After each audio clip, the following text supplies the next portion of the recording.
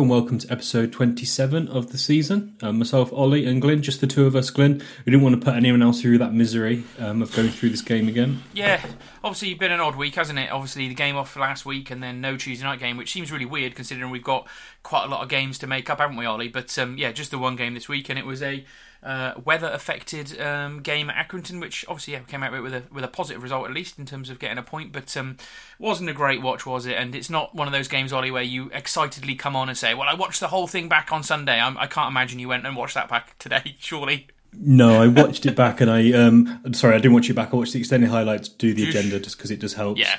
And it was funny. Yeah, there was a few replays of moments that were not replayable, if that makes sense. Just for them, some poor guy had to try and make some extended highlights out of that to get it up to 9 minutes. But yeah, it probably really didn't take me much more than 12 minutes to do the agenda. Let's put it that way. Yeah, so as we thought, we've only got one game this week, no guest, and a quick game to go through, I suppose. We've asked listeners for some questions this week, so quite a nice, some crackers. Yeah, good range of questions, Ollie. I completely agree. So it'd be good to sort of dip into that and answer some of the questions, or at least give our thoughts on it. And then we'll look forward to the next few games, really, because the run seems to be starting to get a little bit easier for Shrewsbury. So we'll dip into the next 3 or 4 games, and we'll look ahead to MK Dons on Tuesday night particularly. So yeah, I haven't really got anything else to say, Ollie. It's been a bit of a quiet week, so I think we'll get straight into Accrington, mate. Out of all the shot, Town want more. Warney looks for Carlton Morris and he's onside. Chance for 5 here. Morris 1-on-1 with the keeper and he hammers it in off the other side of the bar, and that's his first touch. Carlton Morris, lethal. So Accrington Stanley 1. Shrewsbury Town 1. Their goal on 47 minutes through Connolly, and ours on 77 minutes through Sean Wally. So a draw in the end in a difficult away game, Ollie, so got to be reasonably pleased with that, I suppose, considering how well Accrington are doing this season. But yeah, I'll get into stats and you can have a look at the team in a minute. But I think an interesting one. We've been mentioning this over recent weeks, Ollie, about how we've sort of been coming back from how far behind we were last season. And I think I mentioned a few weeks back when Cottrell took over, we were 13 points behind where we were this time last season. So yeah, obviously this run under Cottrell has taken us closer and closer and closer, and we were just a few points behind. But yeah, the point on Saturday means we now have the same amount of points this season that we did at the same point last season. So the recovery job that Cottrell was needed to do has now been done. It's a case now of kind of where we go next, isn't it, and how far we kick on. So yeah, sort of congratulations to the guys for getting us back on track, I suppose. And yeah, in terms of Cottrell himself, I think we mentioned it last week, and it got a bit of press coverage in the week, you might have noticed, Ollie.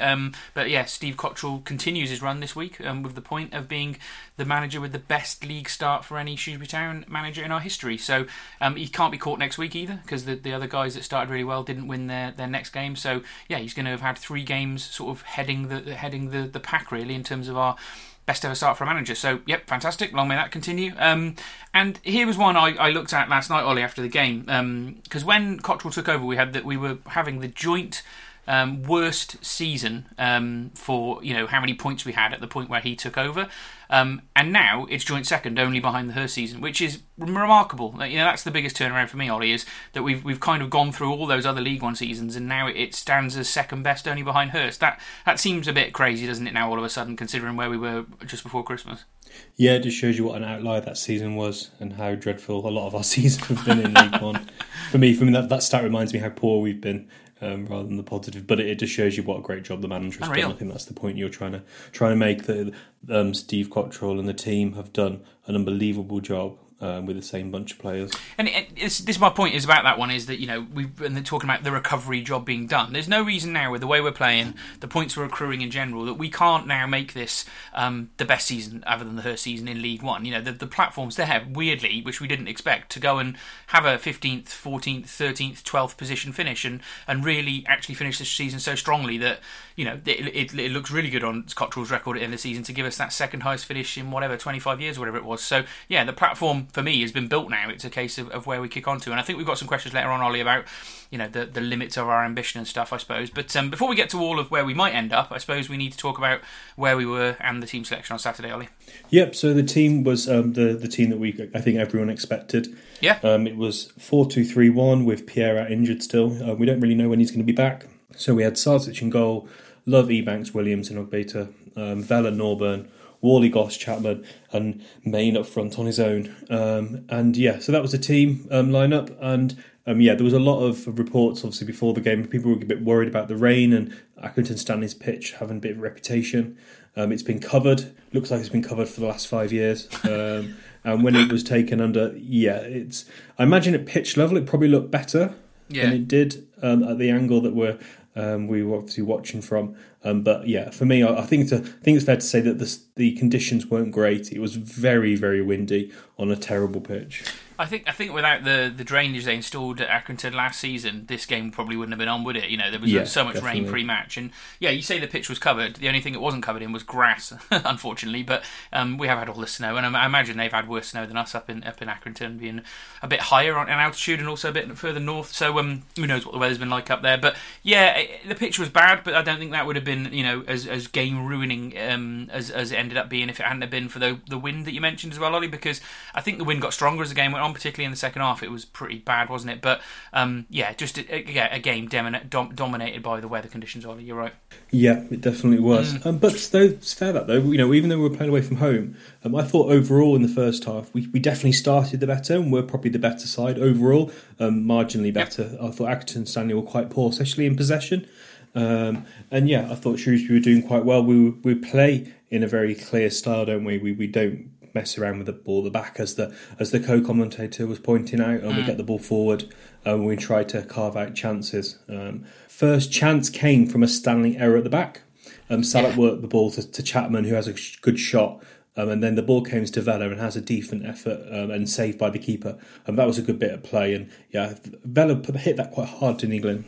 I think for me, that other than the goal, that was the best chance we had in the whole game, really, wasn't it? I mean, we didn't have very many shots on target again, but that's pretty common for Shrewsbury Town, isn't it? But it was unlucky in terms of the way the keeper saved it. He did really well. I say a decent save, but he did hammer it. He want Vela to get a long ranger. He's got it in him. He does keep his shots down most of the time, which is a bit of a benefit, and he does crack him in hard. But no, the keeper did well because the keeper had been on the floor from the initial shot from Chapman Anthony, so he did well to kind of scramble up. And I think it was kind of a decent reward for that decent start that you were talking about, Ollie. And it was a bit of an interesting one. I think we did well pressing them early on, and they didn't settle quickly at all. No, they didn't. And if anything, the best periods of the game for Town were the opening, say, 10-15 minutes. And then the rest of the game, the last 15 minutes after we scored, the whole chunk between that chance there and our goal was fairly anemic from Town, and it wasn't a great game either. And Accrington weren't amazing, but it was such an odd game. We played okay, but still, it wasn't flowing football from either side really for most of it. And the best we looked at was probably counter attacking, but. From a neutral point of view, Glenn, do you reckon this is probably the least entertaining game of all season in terms of the worst watch, irrelevant of which team? Obviously, the Peterborough game probably been the most entertaining from a neutral's point of view in terms of load of goals. But as a neutral, I think this was probably the worst game of the season. Yeah, I imagine so. I mean, Fleetwood wasn't great, was it either?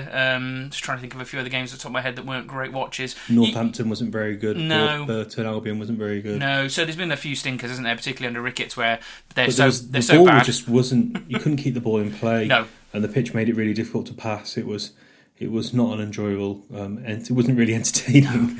No. The Aki keeper had a big struggle with his goal kicks first half, didn't he? Which, to be credit to Sarkic, actually, one thing I wanted to mention as we went on is his kicking wasn't actually as bad in the wind as the Accrington keeper, so that was a bit of a positive as well. But it wasn't a great game to watch, was it? And as I say, the opening 15 minutes we played really well. I thought we did press well, and we unsettled them, considering they're on a good run.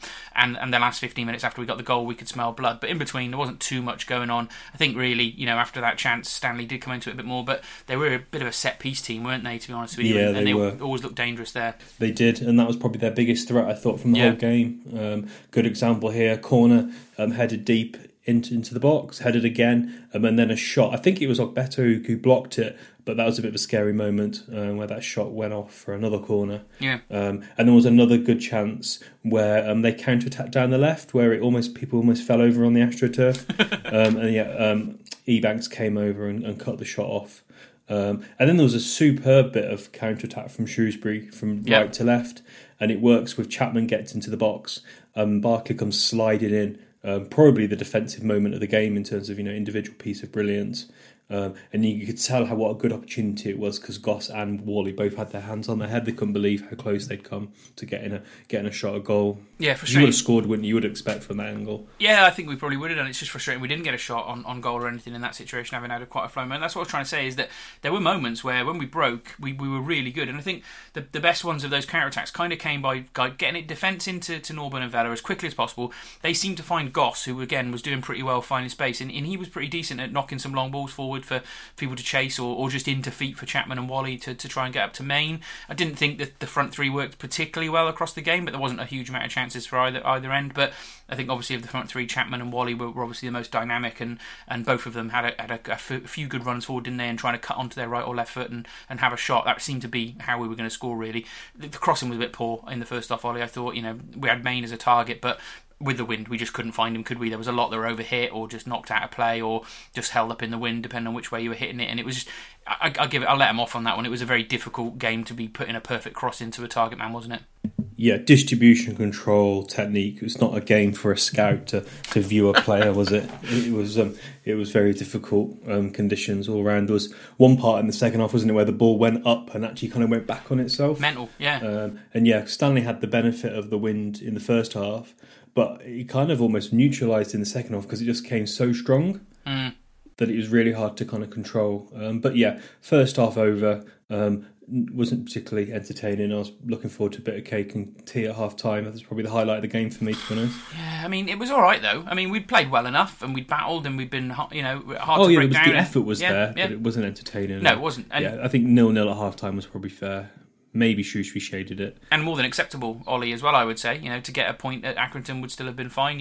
They're not the pushovers that they have been in this league sometimes and are on a good run. So I thought if the wind's going to be like this and there's not going to be many goals and we go away with a 0-0, I'd have been more than happy with that. Turned out there were a couple of goals and it ended up the same result. But you talk about the wind as well again there in terms of they had it with them and then it switched around to us. I was quite frustrated as soon as the second half started, and obviously they scored pretty soon into it. But that wasn't really the kind of main problem for me. It was because we had the wind, we did definitely start to play it long a little bit too much at the start of that second half, didn't we? And we kind of maybe gave a little bit of the impetus to Accrington because we just coughed the ball up a lot quicker than we were doing in the first half, and we did try to build a little bit more. And it was a bit frustrating to watch, wasn't it? That opening 20 minutes of the first half. Second half. Yeah, I think maybe the option to go to Main was obviously a good one. Yeah. And you probably used it a little bit. Where in the first half we were playing through the lines, through the channels. And obviously we were a bit better, but yeah, it was tough, and yeah, it's not a game to be overly critical on anyone, I don't think. Main will have more effective games, that's for sure. Yeah, and then so basically, second half started. Roshan Williams gives away a foul. In our right back area, free kick taken in, and bad defending from a Shrewsbury perspective, where there's lots and lots of small areas, I would say. There was lots of headers. There was Sarsic tried to clear the ball, he couldn't. There was a header from Love which didn't go very far. Goss didn't quite get to the man that shot. Pretty poor from a Shrewsbury perspective. Quite a good clean hit from the Stanley player to put them 1-0 ahead. Yeah, I watched it back again today a couple of times. I actually think Sarkic didn't do as bad as I think people kind of made out on the day, because the first punch goes away and obviously then gets recycled in. So he does well on the first punch. It's the second one. The first one's good. Yeah, second one where he comes and he gets to it, to be fair, amongst about 6 players. Yeah, which is decent enough. And, he does his job then. And if you look, he's straight back onto his goal line. He's trying to get back as quickly as possible. But it's another 10 seconds, really, before the shot comes in yet. So he's done enough to get it clear. Yeah, Goss is weak, to be honest with you. And the header from Love that sets the goal up is pretty poor, to be fair.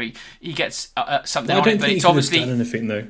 Well, no. I think it's a very easy narrative to people to jump on. Love has made a mistake again. It was basically kind of came down onto him. Yeah. And he didn't really have much of an angle, and it was windy to kind of clear. So yes, it wasn't a good header. I think that's fair to say. But I think it's harsh to say he would have expected better from that. I don't think many people would have been able to improve that header. I think if you talk to any defender in that situation, and I'm sure if we got Andy Davis on, the last place you want to head that is into the right centre of the goals, right on. He probably wasn't trying to do that, Ollie, and the wind probably just took it on an angle down as it came to his head. I completely agree with you. It's probably one of those things where it was just a combination of different things, but he's put it in completely the wrong position. You can't say that. And even then, you still would have been odds on someone not scoring from that situation, but it was a crisp hit and and a decent strike from range, and Sarkic was beaten. So it was unfortunate. Yeah, I'm not totally slagging Love. It was one of those situations where there were so many headers where it looked like someone was going to head it cleanly, and it kind of came off on an angle, or they kind of got under it a little bit just because the ball was moving in the air. So I'm not saying it was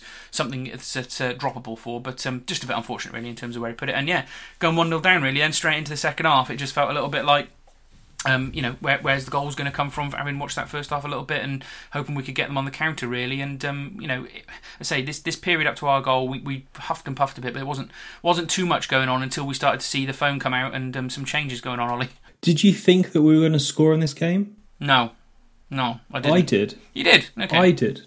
I just thought, and it's really funny, we scored just how I thought we were going to score. I just had this. I don't know why. I just had this. I think it's just because I have belief in this team and they're going to keep trying. They were trying, and kept trying. And when we scored just the kind of goal I thought we were going to score. It was a corner in from Chapman. Edward flicks it on and Wally toe pokes it into just round the defender into the back of the net. A lovely scrappy goal on a scrappy day. Yeah, no, I think so. And yeah, a decent goal to score as well to get us back into it, with 15 minutes to go, and it definitely changed the way the game was going. The reason I said I didn't think we were going to score is just the conditions. It was if it was going to be something you thought it might have been a mistake when someone kind of gets under a ball a little bit like maybe Love did. But I just thought, as the game was going on, it was getting worse. The wind was getting worse. So just trying to put any kind of football together. And Accrington were fairly solid, weren't they? Let's be honest about it. At the back, they didn't have a particularly bad game. They did well with Maine, and they did as well as they could with Chapman and Wally when they were running at them. So yeah, just felt like a 1-0 game, a typical League One game. But I was delighted that we scored, absolutely delighted, and yeah, good delivery from Chapman. Really kept it low, which is not something we see too often from a Town player. But clever enough to think about the wind and thinking keeping it low is the thing to do because it isn't going to go off the trajectory that he wanted it to do. So credit for the delivery. Good on Edwards, who'd come on, Anthony, for his 200th game, which we'll talk about in a minute, and Odo would come on as well. But yeah, good forward play really to get in there and get a flick on, and yeah, fantastic. It was a good goal, and I was really chuffed then. And Town did look like a couple of times where they could push forward, and there was a couple of moments where they might just slip a pass here or there in and get a chance for a winner. But it wasn't to be, was it? The wind got up even more. As you said, it blew the ball back towards goal a couple of times. A few random shots from Stanley was nothing to worry about, was there? And the game kind of petered out, didn't it? Yeah, it was. I thought probably the best bit of play in the second half probably was that bit of play where Ogbeta got the ball, went for a run, it kind of bobbled, he got it back. Wally passed it to Chapman, and then it goes out for a corner, and then there was a decent effort from Gossamer, a free kick. We did change style in the second half. We went kind of more of a 4-3-2-1 with two number 10s with Edwards. And it was really hard to tell we were really playing that. I thought we'd changed it, but wasn't 100% sure, but Alan Rulerhand confirmed it.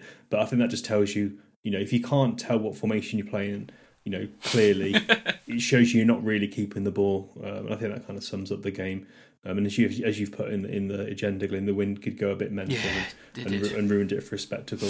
And I would say, though, you point out about the change. I think that's a good point as well to make, that it's another game where the management team and Aaron Wilbraham on the touchline with his phone making proactive changes to move things around tactically, bring different players on. We're seeing it pretty much every game, aren't we, when we're behind? They always seem to make a change. Which is becoming a bit of a habit, isn't it? It is. A frustrating habit of going behind now.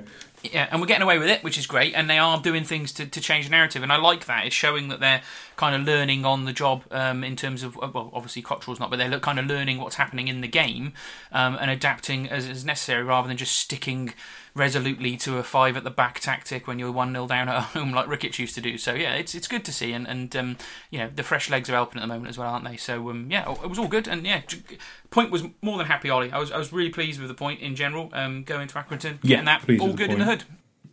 Yeah, it was one of those places. It's one of those places. It's they do everything they can within the rules to make it difficult for you. It's they do some of the old Wimbledon tactics, and they're always whinging. Like, they moan. There's a few teams that moan and complain, but and they do enough moan. The guy doing the co-commentary was was it McConville? Is it Sean McConville? I can't remember his name now, but he was a guy that's got a 3-game suspension for Accrington. 4-game was it? He was doing co-commentary, wasn't he? And he moaned quite a lot, and he wasn't even playing Ollie. So I think it might be what's the word? It might be ingrained within the culture of Accrington Stanley, the centre of the club. Yeah, but actually, on Football Manager, it doesn't say driven or determined; it just says Moaner. Yeah, but I would say fair play to him. I do like a smaller club having a good season, like we did that one year, and you know, if they can keep kicking on and keep going, I'd quite like to see them get up. You know, they're a good club, aren't they? And they always look after the fans when we're there. It's always a good place to go to. I kind of missed being on that terrace, even in the wind and the rain. It would have been a fantastic day out. But the last time we went there, me and you went for a pint, didn't we? With your brother in that tent thing, which is good day out. Cracking day out. And at least Roland had a good day out because it was reported on Twitter him and Andy Holt were on the red wine, so I'm sure he had a lovely day out, and someone drove him back, because I'm sure he might not wanted to take the risk of a drink driving thing, but as long as Roland had a nice day out, that's the main thing, isn't it? But exactly. There we go. I think the point was fair for both teams. Yes. For me, it was one of those games, get in, get the point, get out, don't have no injuries, and just have a good clean down, and just move on to the next game. Yeah, that's it. There you go. Quickest game of the season, Ollie. We'll move on now. We'll do top 3. Go on. What was your top 3? Vela, Ogbeta, and Ebanks. Yeah, fair enough. And I had Ogbeta top, just because he offered a bit more drive, I think, than Love in that game, and I thought he was just great. Again, there was a really good moment in the game, which I think he did describe, where he just ran on, didn't he, and did a little He's cut just back. Class. He's better. He's one of our best players already, isn't he, in terms of quality? Defo, yes. I will actually play into the podcast now. I got sent a chant by somebody on WhatsApp for Ogbeta, so I'll play that in now, Ollie, because I think we need to hear this chant maybe one day when we get back in the stadium, but who knows. Anyway, but there we go. I'll play that in now. We've got Nathaniel, fuck Charlie Daniels. He makes me happy when skies are grey, 'cause no one's better than Ogbeta, so please don't take Nathaniel away. Na na na na na. Ooh. And then for second I went for Ebanks. He was really good, wasn't he, in terms of blocking a couple of their more dangerous chances. Really solid. He's continued his probably excellent form of the last few weeks, despite the blows to the head he's had. I went for Williams third, just because I thought they defended really well, both of them, and I couldn't really split them, to be honest with you. I thought Vela was good, Ollie. I don't normally disagree too much with for the men of the matches you pick, but I was a bit surprised with Vela. I didn't think he was at his best on Saturday. He was still decent, but there was a couple of times I thought he offered a really good attacking threat. I thought when he got the ball, he did well. I thought he worked really hard. There wasn't a lot of players that stood out. Let's be honest. I thought for me his attacking impetus and some of his passing, for me, it got him in there. There was just a few moments, wasn't there, in the second half where he was annoyed with passing out a play a couple of times, and he miscontrolled it on the byline, and sort of you could hear him screaming, and I think he was just a bit frustrated for a good 10 minutes. You could say that about every single game in every League One match. Could do. But he was decent enough. But then I think Norburn was pretty similar. So he was in the top 5 for sure. But I don't know. He was just a bit low. I thought he was personally a bit below some of the ways he's played recently. But again, conditions and all that, Ollie. So we won't delay the point. I went off and got some chips from the chippy then, Ollie, to celebrate a decent point. So I didn't listen to Mr. Wilbraham this week. But what did he have to say? Yeah, he didn't really have a lot to say, to be honest, Glyn. He said, it's a good point, a bit disappointed and frustrated. It was a good character from the lads to get a point. The boys are frustrated with the half, which obviously shows how far we've come. But he was asked about Sean Worley, and he said he deserved the goal for all the hard work he puts in, and the manager singled him out for some praise. He runs his socks off every game, and it was a proper team performance. Well, he's having a good season, isn't he, in general now? He's been a big part of this turnaround under Cottrell. One of the biggest parts in terms of the attacking positions. He's certainly the one getting the goals, isn't he? So he does deserve a lot of credit, actually, at the moment. Whether it'll be enough to put him into player of the season consideration, we'll be talking about that in a few months' time, Ollie. So, it'd be interesting to see where he gets to with that. But that was it. There we go. 1-1. Not a game that will live long in the memory, but a valuable point in the season, Ollie. So, we'll leave that there, and then, we'll move on to the Salop news and some fans' questions. Don't have this corner kick as they chase a third goal before half-time. Lawrence with it, right-footed. Could break, should be a goal, and it is! It is Conor Golson, isn't it? Conor Golson eventually scores! So, Salop news then. Ollie, you've been doing a bit of stats research over the last 24 hours as well, haven't you? Because you pondered the question on Twitter. You wondered what the league table would look like if it was only taken from the point at which Steve Cottrell walked into the football club and no one answered it for you, so you had to go and figure it out yourself, didn't you, Ollie? But what is the evidence of this? What did it tell you? Yeah, it's interesting. At first I was surprised how low we are, but then I'll come back to that in a second. So yeah, basically I did a number of points from when Steve Cottrell took over, take away the points everyone has now, which obviously then forms a league table. So we would be 11th in that league table, Glenn, so we're 6 places higher. Obviously, there's a few clubs have done really well recently. So MK Dons go up 6 places, Blackpool go up 6 places, Oxford go up 7 places, which I'm sure you're not too surprised about. And then, interestingly, we're only 11th, which probably surprised you. But then you look at how many games we've played. So we've only played 12. Yeah. Lincoln City have played 16. Hull have played 17. And do you know what's a really fascinating stat, Glenn? We've played 5 games less than Hull and have 1 point more. Since Cottrell took over, that's amazing. Yeah. Fair play. Yeah, we're only 2 points behind Sunderland, who've played 3 games more than us. Obviously MK Dons are doing really well. They got 27 points, but they've played 3 more games than us. So if we win a few games, we can catch them up as well, and they're top of the form table. So points per game, we've got 1.83, which is still amazing, and that puts us, I think it's like 5th or something like that, best in the league in terms of points per game since Cottrell come in. Amazing. And I couldn't find it anywhere, so I had to make it myself. Well, it's worth doing as well, isn't it? I mean, it doesn't surprise me that with the points per game thing, I would have expected us to be in the top 5 or 7 or something like that, because I can't imagine anyone else has been doing as well as we have recently. But yeah, I appreciate MK Dons are on a good run. But that's good. And I suppose in terms of talking about our manager and the good run we're on, I think a point at Accrington is always very creditable and is a good news story, Ollie. But it certainly wasn't the best news story of the week, was it? Because we found out on Monday or Tuesday that our manager has been discharged from hospital after a very intense treatment of steroids, from reading the paper, and is now back convalescing at home. So, just wonderful news, really, that Steve's back home and can continue his recovery from home and probably be able to manage the match day and training every day a little bit easier from his own bed or his sofa, depending on how he's feeling, I guess, than it would be, in a ward amongst a load of people and hospital staff. So just brilliant, really. Yeah, I'm sure from his, in terms of managing it, he'll obviously be able to put the big screen up, and sure he'll have laptops and tablets, and probably I'm sure he'll set his office up so he can maybe even walk around the room and stuff, and I'm sure he'll be well looked after in terms of being at home. Clearly, obviously, we only want him to come back when he's ready. Yeah. And he's fit and he's fine. But it's good news to hear that he's back at home, because it was very worrying how ill we were told he was. Yeah, I think even reading that he needed this huge amount of steroids to kind of at least enable him to recover enough to be able to be discharged from hospital probably tells you what kind of state he was in, Ollie. Because reading about some of the bits and pieces, that's kind of quite a high up the list in terms of a COVID recovery plan. But he's out now, and hopefully it will continue on the upward trajectory, and we will see him down the meadow one day sometime soon. But I guess that kind of brings us off Cottrell for a bit, because we're saying positive things about him every week at the moment, aren't we, Ollie? Because he is doing fantastic. I think it moves us on to Dave Edwards making his 200th appearance for Shrewsbury Town, which is a hell of a record, really, and just worth us reflecting on really his entire time with the club and how he's made those 200. Yeah, he's not the most effective at the moment. He's got a bit part role. He's coming on and doing a job like he did on Saturday, getting the assist on his 200th appearance. But do you class Dave Edwards as a Shrewsbury Town legend yet, or do you think it'll take maybe a coaching role or something different to trigger that? I think he's, in terms of like games for the club, 200 is a lot. It is. I guess obviously for younger fans as well, so they won't have seen him play. He's definitely a Shrewsbury Town legend. To play 200 games for Shrewsbury is quite rare. And obviously, I think his reputation is probably even enhanced even more because it's a youth product. We've seen him play for Wales and play in the Premier League. He's definitely a Shrewsbury Town legend, and he's all the work he does for charities and all that kind of stuff shows you he's a good guy.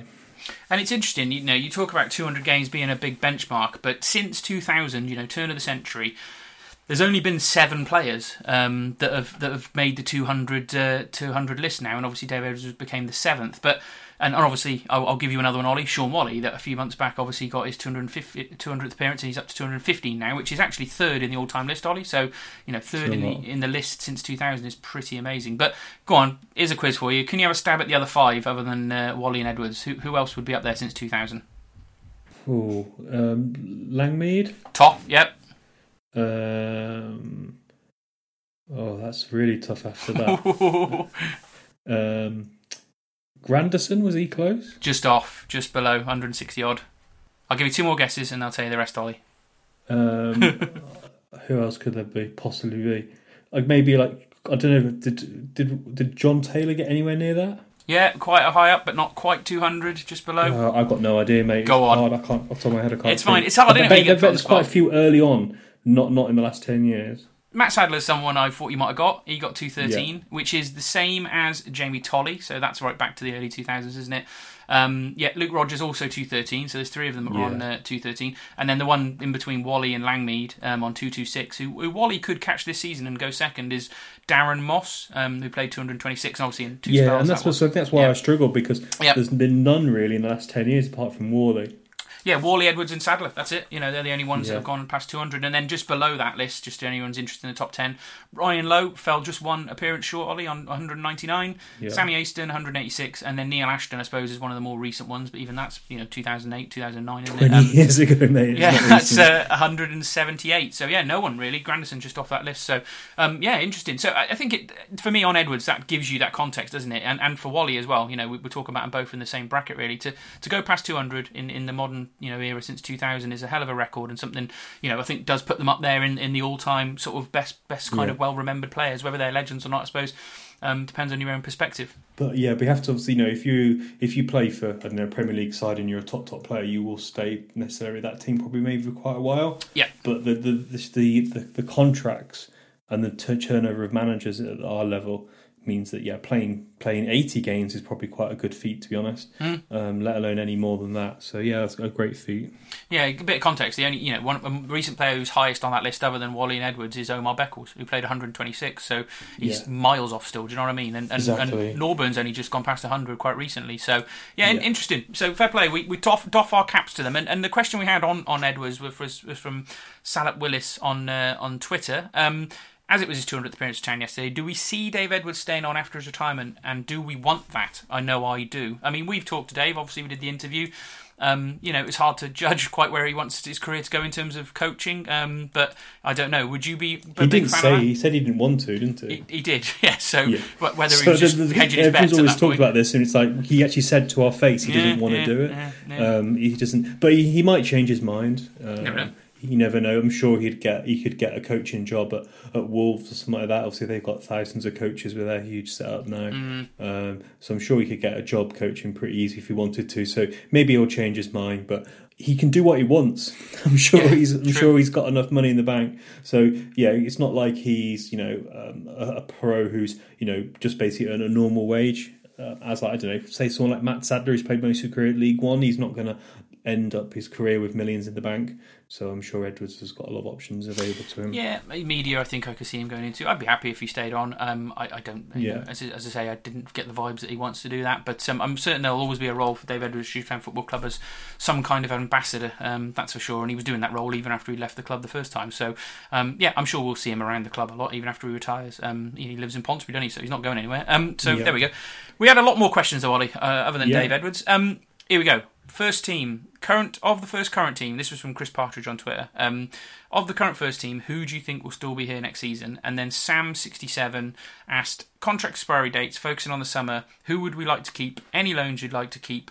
And aspirations for next season. So you asked me just to put down who's actually under contract, Ollie.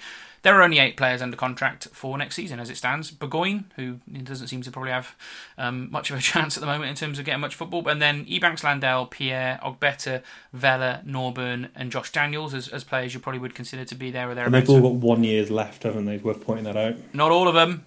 Mr. Pike's got a couple of years left. He's the other one. He's the 8th player. So no strikers other than Pike, and only Ebanks, Landell, Pierre and Ogbeta as defenders.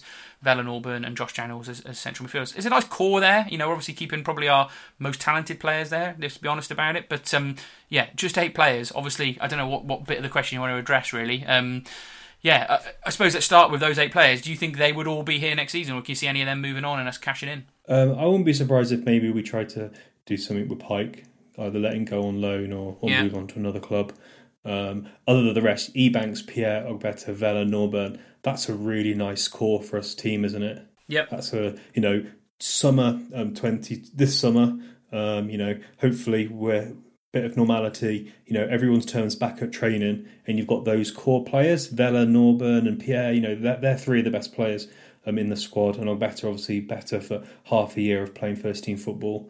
For me, that's a great starting point. There's one player that isn't on that list. As I said to you, Glenn, I've got access to Y-Scout now and starting to download some data and stuff. One player that I didn't realise that actually surprised me. In terms of like defensive data, Williams comes out really well. He's even better than Pierre in some things.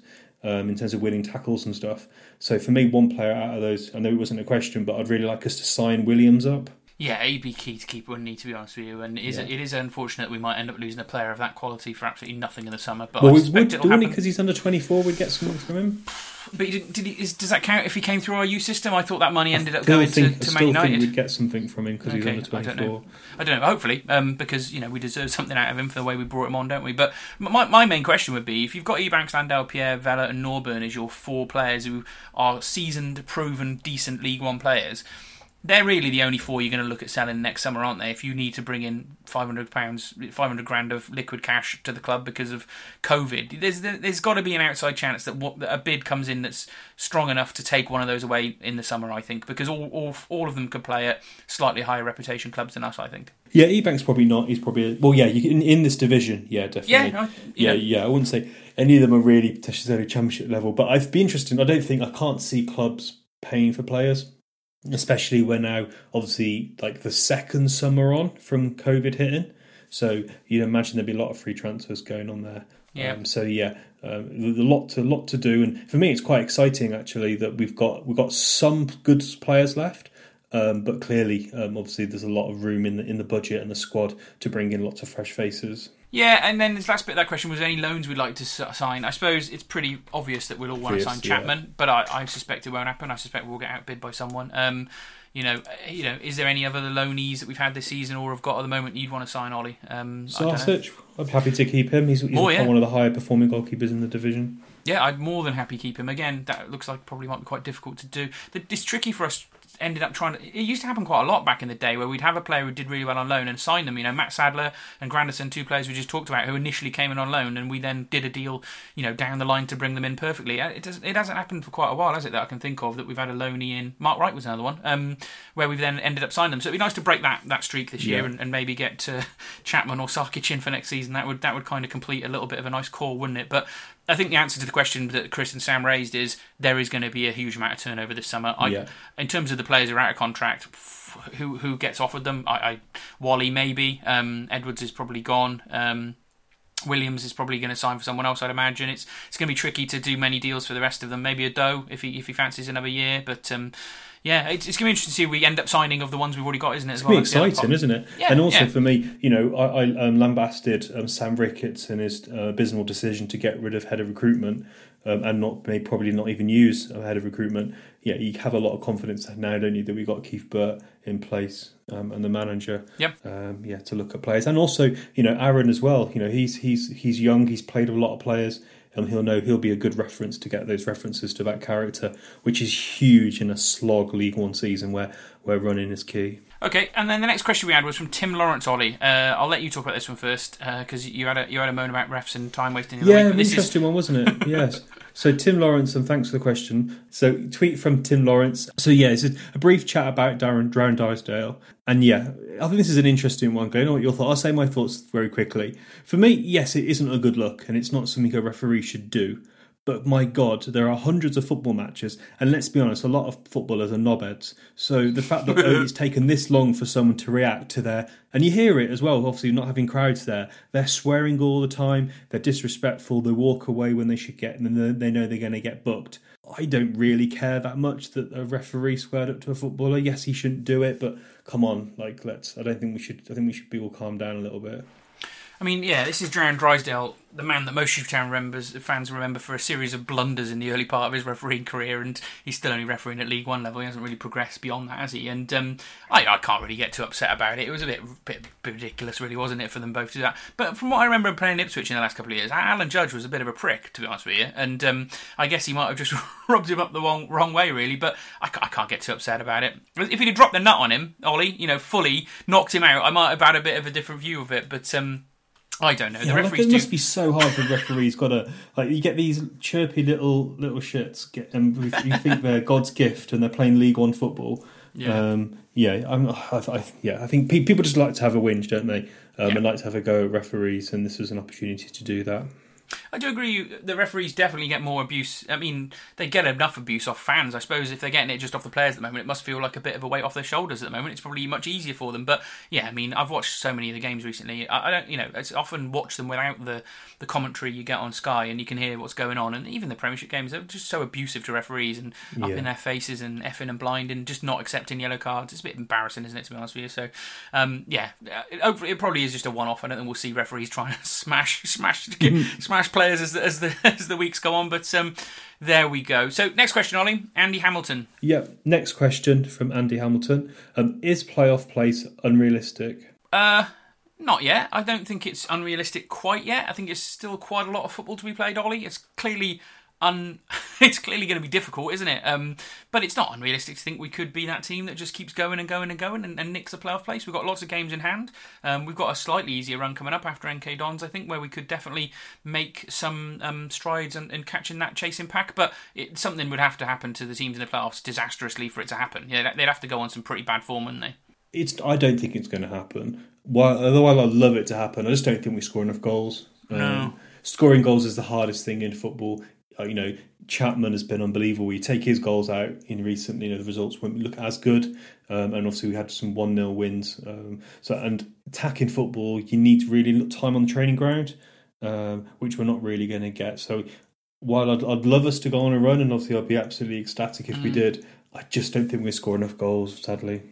No, I think that's fair. I like to think that there's always a maximum excitement that you could have out of a season, and until it's mathematically we need to win 7 out of 8 or something stupid like that, then it's not going to happen, is it? But at the moment, there's still a lot of football to be played, and you never know in this game, and it's hard not to get carried away with this little sort of Cottrell recovery, isn't it? So I'm not going to rule it out for a couple of weeks yet, Ollie. You never know, do you, mate? No. So next question's from our mate Chris Hudson, who's been on the podcast a couple of times over the last sort of 6 months, asking about tactics really, and wondering whether when Pierre and Pennington are actually back from injury, do you think we'd go back to that 3-5-2 tactic that we played a lot under Cottrell and obviously pretty much all the time under Ricketts, or will we probably stick with this 4 at the back approach that we've got and giving ourselves a few more attacking players, Ollie? I don't know, what do you think that Cottrell's thinking at the moment? Yeah, you know me, I'm a huge fan of a back 4.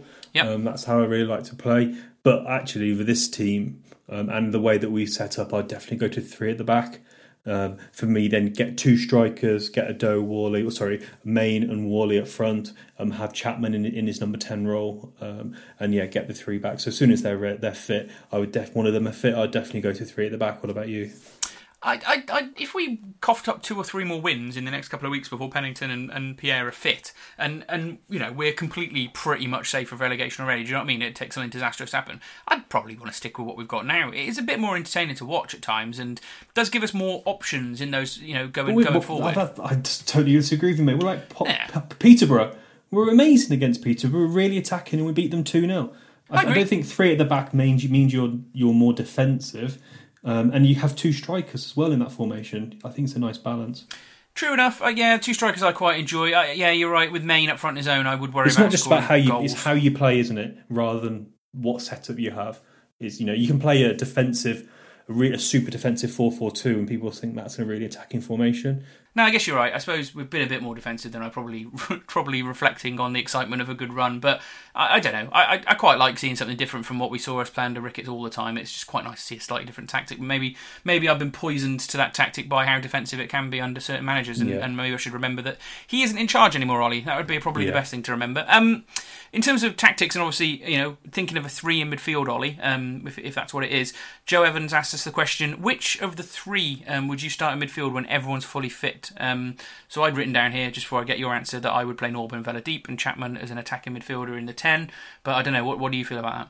Yeah, if you're playing 3 at the back, I'd definitely play those 3. Yeah. But if we're playing 4-3-3, and I think maybe you might do this for Tuesday night, I wouldn't mind seeing Chapman on the left, Worley on the right as a wingers, and then play Davis, Vela, and Norburn. I really want to see. We haven't seen much of Davis yet, so I think those three in midfield could be quite a formidable partnership. Yeah, Davis is a good shout, isn't he? And obviously Goss would have a shout as well in terms of he's been doing well in that sort of floating 10 role at times, hasn't he? So certainly options there. But yeah, you can't really drop Norburn and Vela at the moment. They're playing pretty good, aren't they? And Chapman's obviously been a revelation. But yeah, interesting one there.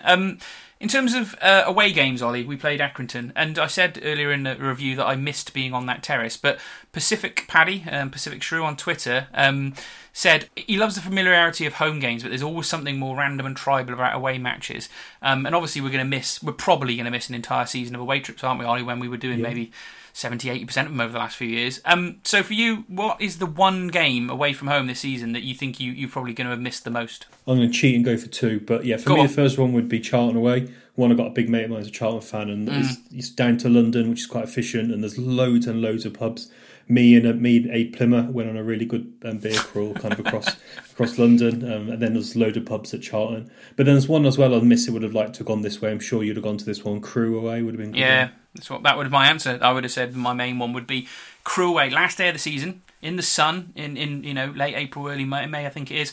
Everyone on the train. We probably would have sold 2,000, 2,500 tickets. I think we sold 2,000 at least last time we went there, didn't we? And yeah, that's going to be a real bad one to miss, particularly if we're safe or we're going for a really high league finish. It would have been a cracking day out, that would. And I think for me, the ones I'd miss the most are the ones where you have cracking days out. Like we mentioned Accrington, it would have been up there near my one I'm missing the most. But I think Burton and Rochdale as well, because they're usually ones we either do on the train or go a big group of us and have a good day out as well. So yeah, frustrating. It's this kind of social side of it, I think, kind of leads you to more, because I've been to all the grounds in our league now, and I'm pretty sure you have as well, Ollie. So it's not like I've missed going to Hull, because I've never been to Hull before. I've been to Hull, so for some people that might be a trigger of which one they've missed the most. But it's the social side and the fun. Sunderland would have been a good one as well. Obviously, a lot of fans go into that one as well. But it's the ones where you can have a bit. I think the ones that have a bit of a train journey. London's always quite good, and Ipswich was a good day out last time as well. Brilliant, brilliant. Well, I'll bring it back. About the football though, but give me a vaccine. I cannot wait to go back to some away days on the train. I will also say, in terms of this season, if it runs into the summer, one game I will miss in terms of being an away game is the European Championships game I had in Bilbao, which got cancelled obviously last summer. Kept our tickets, but we've given them back now in this latest ticket window, Ollie. So I will not be going to the Euros in Bilbao. I've kept my tickets for Wembley, but no trip to the Euros this year for poor old Glyn. I'm quite upset about that, Ollie. Yeah, that would have been a good one. Ugh, never mind. Anyway, couple of last questions then, Ollie. The last question we kept to last, because it is a cracker, to be fair. Mark Lynch, the Shrewsbury Spur. Big question has to be over Clark being left out of the squad. Do you see him being added to our long list of players who we pay off early? That's the question. We heard the explanation from Aaron Wilbraham, which makes perfect sense. He's not in the squad now because maybe we're a bit concerned he might need to go and sign another central defender, because obviously very, very short. I suspect that he'll play again for us this season, maybe one or two games or something like that. I don't think hopefully won't need to sign someone. I don't think he'll play again. I think it's been a bit of a disaster all in all now. Like, clearly he scored the winner at Wimbledon, which was fantastic, and got us 3 points that were very much needed then, but all that did was delay the inevitable of sacking Sam Ricketts when you think about it. So was that actually a good thing or not, Ollie? I'm not too sure. But it's not gone well, has it? He's not been brilliant in any of the games he's played. He doesn't ever look 100% fit. Well, he's still clearly not fit enough to play 90 minutes. The reason he's been left out of the squad, we need another centre-back, but you could easily have left out Pike, or you could have easily left out another player that's not played very much. But he's injured, though. Pike isn't injured. That's the difference. Yes, true enough. But my point is, he's injured and unfit most of the time, so I wouldn't be asked if we never see him play again. I would think the whole thing's been a huge disappointment, considering his profile and what we thought he might bring. Another striker, Ollie, of a long list of strikers that we bring in that we think are going to be great and end up not doing very much. But did you think he was going to be great? Yeah, I didn't. I did. He's 36. But he hasn't played for a long time. And I just think if you're signing a 36-year-old, my expectation levels are very low. He scored at Liverpool, hadn't he, the season before everyone was going on about it's disappointing, isn't it, to be fair? But I'm not sure he'll leave much of an impact on the club, and there's absolutely no way we'll sign him for next season. So he's probably off out the door early on, but we won't pay him off. We'll just see his contract out. I don't think we're that stupid. So there we go. I think we might be in the last knock-ins of Clark. And the last question, Ollie, takes us back to our favourite season, covering the podcast, I suppose, for me. January transfer window. If you could go back to it in 2017-18, Ollie, under Mr. Paul Hurst, what transfer do you reckon would have kept us going and got us promoted? So obviously the obvious one is Messi. Well, but obviously being realistic. Not sure he'd do a job at Rochdale, Ollie. I'm sure he would. Yeah, in terms of being a realistic player, a League One player at that time, Ivan Toney. Maybe, yeah. Was he in particularly good form at that point in time, though? I think he was still just a bit of a laughingstock to us then, wasn't he? A couple of years ago, I think was this the season he then went to Peterborough afterwards? Might have for been. me, he was still a good player. And probably just at the time scored more goals than maybe he would have scored more goals from Carlton Morris. For me, the one thing that side lacked was just someone who would regularly put the ball in the back of the net up front. Correct. Yeah. I think Carlton Morris got maybe 10, 15 goals that season. I think we probably would have gone up automatically. That was the big gap for me. I totally agree, Ollie, which is why my answer is something very similar. I remember thinking, a quiz question for the ages is who did we sign in that window? Like, you probably can't remember half of them, can you? Sam somebody was one of them, and was it Bryn Morris was the other one? I can't remember who else it was. Oh, Abu Issa, I think maybe. I can't remember. I'll go and have a check. But I remember saying at the time, a few months down the line, when it suddenly had gone a lot better and, Blackburn had picked up and they'd done pretty well in that transfer window, the two players that they brought in on loan, who if we could have got them on loan, I think would have made a big difference. One was Adam Armstrong. They got him on loan from Newcastle and he scored a fair few goals and was a big part of keeping it going. And they signed Jack Payne, who was pretty decent at that point in time. And it was just two players like that, really, that if we could have got one of them in, maybe they would have been difference makers as well. Would have pushed the players that were there. It would have been. January transfer window was terrible, wasn't it? We signed that winger we thought was going to be good and was rubbish. Yeah, no. Oh yeah. What was his name? I can't remember, but yeah, it was a dreadful window. Even if we'd got someone like Tyler Roberts, obviously he's a good player, but just a genuine striker would have Adam been Armstrong, huge that would have been difference. the one. Yeah. So that was the difference. And then them and Wigan, I looked at Wigan as well, they did some good business in that window, and that was the one that killed us, wasn't it? It's so sad, but there we go. Adam Armstrong and Ivan Toney up front with Carlton Morris on the bench. That's what we would have gone for, Ollie. But who thought we'd have been saying that? So yeah, great question, that one, actually, Hamish Shrew, who sent it to us. Fantastic, and enjoyed getting that one. So yeah, there we go. That's end of questions round. Bing, ding, ding. Right, we'll move on to predictions now, Ollie. And we've got a couple of games coming up this week, haven't we? Yeah, we sure have. This week we've got Milton Keynes Dons on Tuesday at home at 7 p.m. And then we've got Bristol Rovers away at 3 p.m. on Saturday, the 27th of February. So, yeah, in terms of MK Dons, they are joint top of the form table going into this game. Recent results in the league, beat Wimbledon 2-0, drew with Sunderland 2-2, beat Rochdale 4-0, beat Hull 1-0, and then last Saturday, just gone, they beat Northampton 4-3. So on a good run of form and scoring lots of goals. Yeah, and Will Griggs already got one for them, hasn't he? Whereas poor old Curtis hasn't quite bagged yet. They're on 2 assists each, so good contribution from Curtis so far. And obviously, weekend, they beat Northampton, didn't they, 4-3. But I read into that a bit more. They weren't great, apparently, to win that game. I mean, Northampton have been pretty abject recently, and MK Dons kind of, did their best to kind of not win that game. But clearly score a lot, but obviously got some defensive deficiencies. So I can actually see us getting more than one goal in this game, Ollie, on Tuesday. I'm gonna go for us on that game to maybe get 2 and either draw 2-2 or maybe nick it 2-1, something like that. I don't know, what do you feel about Tuesday? I went on an MK Dons pod this morning just to share just for a little bit my thoughts on the game, and I went for a 2-1 win for Shrewsbury. I think whoever scores first, and they said as well, whoever scores first will probably win the game. So I think that's it's a funny old season, and I think both teams will. But the good thing is, this make you laugh. They're playing Zach Jules, sorry. Yes. All 6'3" of him, the Tiger Tank, on the left wing back, which is really odd. And then I looked back; he'd actually been playing left back for Walsall. So what has he turned himself into? I'm fascinated to see what kind of player he is now, because he never played for us. He was a bit of an enigma. Yeah, he scored in pre-season against Villa. Do you remember that? And it was like, he's good, this lad. He Scottish young youth player. Yeah, he's going to be great. He wasn't to be. But yeah, I think Bristol Rovers is obviously probably a difficult game as well, to be honest. Yeah, they're so I scrapping asked around for points. Gilles in the Blood for some thoughts on Rovers, because they played them on the weekend. And he said that they were all right, to be fair. He says their manager set them up well in the first half and carrying to attack them. Yeah. And if they'd taken their chance, they would have been a totally different game. And second half, they coped well with their Gillingham attack. But after the first goal, their confidence drained away. So I think, if we can get an early goal against them, obviously they don't have a manager at the moment, it'll be tough. But they've had some shocking results recently. So they lost to Rochdale 2-1. They lost to Stanley 6-1. They drew with Fleetwood 0-0. They lost to Oxford 2-0. Then they beat Portsmouth 3-1. Portsmouth were going through a crazy run of results. And then obviously they lost to Gillingham 2-0.